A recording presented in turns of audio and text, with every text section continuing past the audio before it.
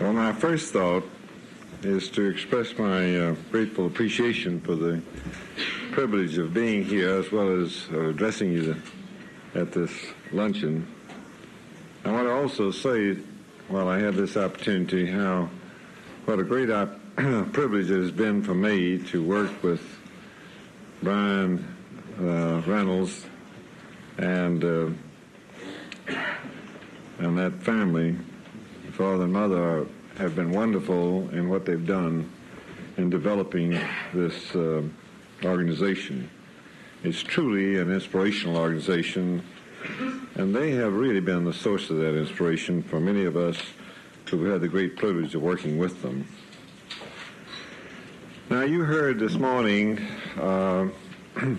some discussion of the subject of education. I'd like to speak a little bit about excellence in education. Among man's strong, and let me say I have prepared this text largely because in the interest of time, and also to keep me from straying off course. Because once I get on this subject, I'm often don't realize that there is a limit in the amount of time one has to speak. Among man's strongest urges is his desire to know and to understand, a desire directed towards the improvement of the human condition. Modern man takes his present advanced condition for granted, but it represents years of collaborative and collective efforts by men and women who were dedicated to the pursuit of excellence. Although man first assigned certain alien or hostile aspects of nature to mythological deities, once he discovered the physical laws of nature, he began devising ways to control these. To satisfy his nutritional needs, he developed techniques to improve his yield of produce and livestock. For protection against the elements, he built structures to withstand adverse weather conditions, and then invented air conditioning and central heating to regulate the temperature within these structures. He devised all manner of gadgets to make daily living more healthful, pleasant, comfortable, and convenient. To facilitate transportation, he built trains, steamboats, automobiles, airplanes, and even spacecraft.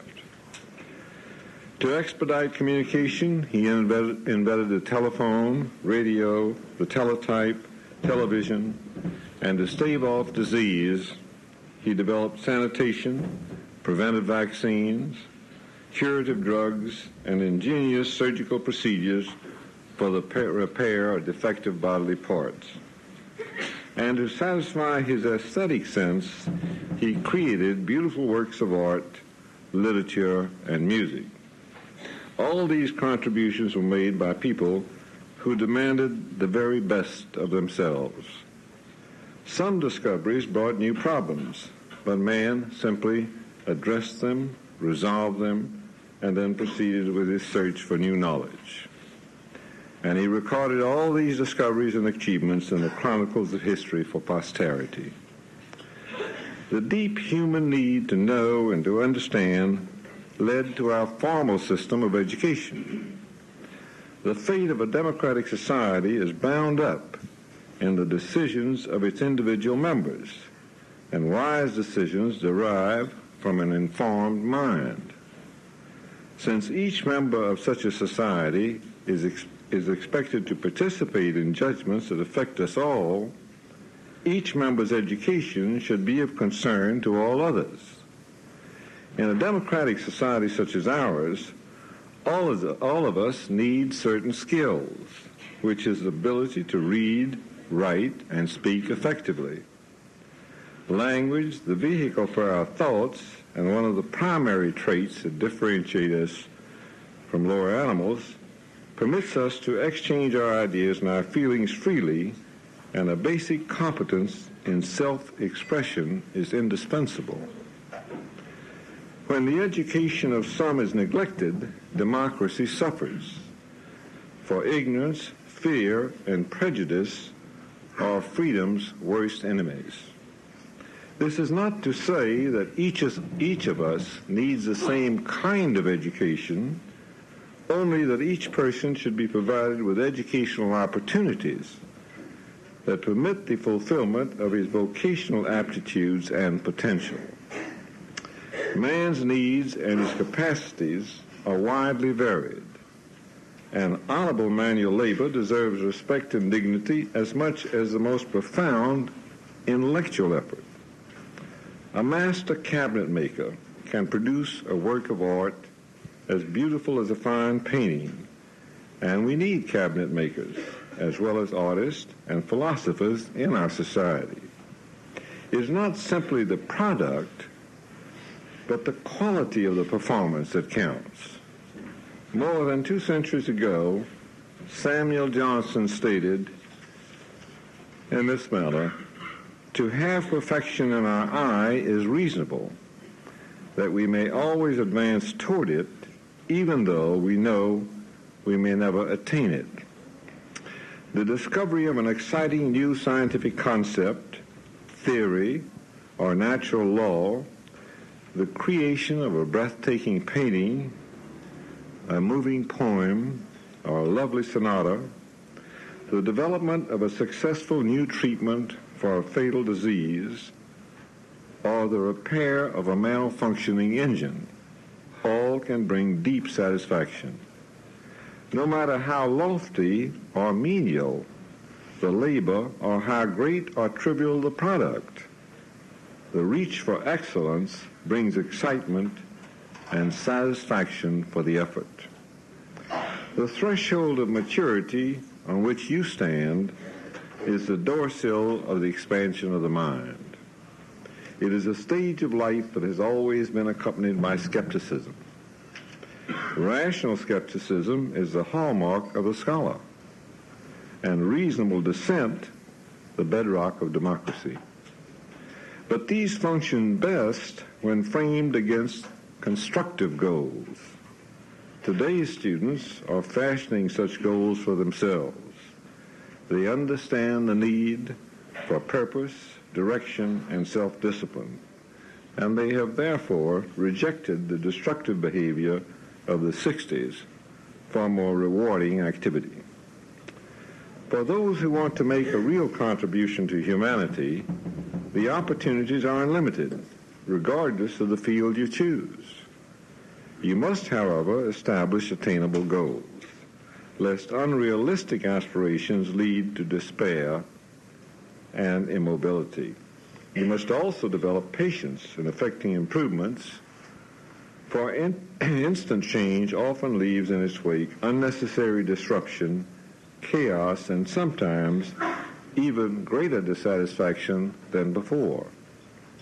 As Voltaire wrote, "Perfection is attained by slow degrees. It requires the hand of time." A sane, orderly approach to problems always yields more enduring and satisfying solutions. Finally, you must be willing to work hard and to strive for excellence. An unmerited passing grade is the worst kind of discrimination, for it merely delays the inevitable realization that you have not mastered the skills you will need to compete satisfactorily in later life. The cultivation of intellectual virtues is important and necessary in education, but education also involves cultural and moral development. Man is not merely a mechanical apparatus. He has an imagination, an aesthetic sense, and a conscience, all of which require nourishment. Art, literature, and music enrich the human condition, and moral and ethical convictions invest it with special meaning. To live the most rewarding life, we must define our goals in terms of the highest human values: honor, justice, liberty, opportunity, and brotherhood. And we must not simply mouth these abstract words, but must practice them in our daily living. In my visits to college campuses around the country, I have been heartened and inspired, as I have at this meeting, by a renewed dedication of standards of personal conduct and performance, by a reach for excellence. The presence of a single student reaching for excellence can have a remarkably salutary effect on an entire class. The reach for excellence is contagious, and although each of us has his individual limits of achievement, models of excellence can inspire us to achieve heights we might not otherwise attain. Those who contend that high standards are undemocratic have little understanding of democracy. Democracy does not demand embracing the least common denominator. It functions best, in fact, in a highly developed intellectual, moral, and cultural milieu. The reach for intellectual excellence, by sharpening our critical faculties and expanding our understanding, allows us to evaluate public issues intelligently and to make judicious, social, and political judgments. It will prevent entrapment of the mind by intimidation or by superficially enticing arguments, and it holds the key to our future. Character, too, is important to optimal fulfillment. Character is not a matter of birth or circumstance as much as it is a matter of cultivation and habit. Centuries ago, Aristotle recognized the difference between moral virtue and intellectual virtue. Moral virtue is acquired not primarily through schooling, but through home training. It is repeated acts of justice and self-discipline that will instill noble human values and decent behavior. Our society belongs to each of us, and we share responsibility for its fate. Our sins of omission toward ourselves and others are therefore as damning as those of commission. Finally, we need to instill in everyone a sense of compassion for the less fortunate. These social ideals and a clear sense of purpose and direction can yield a full, productive, satisfying life and can help us achieve man's noblest goals. In an era when our natural resources are diminishing, when nuclear weapons are expanding, when social, economic, and political problems are multiplying, when literacy is declining, and when the moral climate is less than ideal, our very survival depends on our ability to resolve these problems rationally.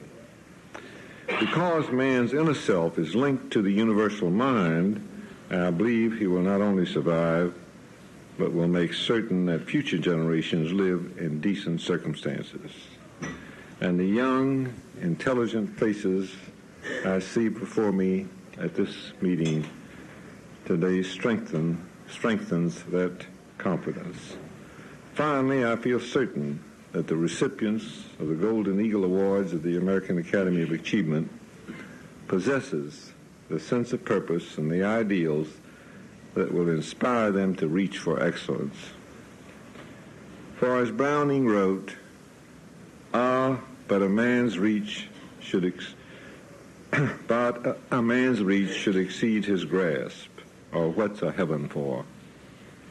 I commend the Academy for its noble efforts in recognizing deserving students in this way. Our society is the better one because of organizations like this. My congratulations to each of you and my best wishes for a life of health, happiness, and total fulfillment. Thank you.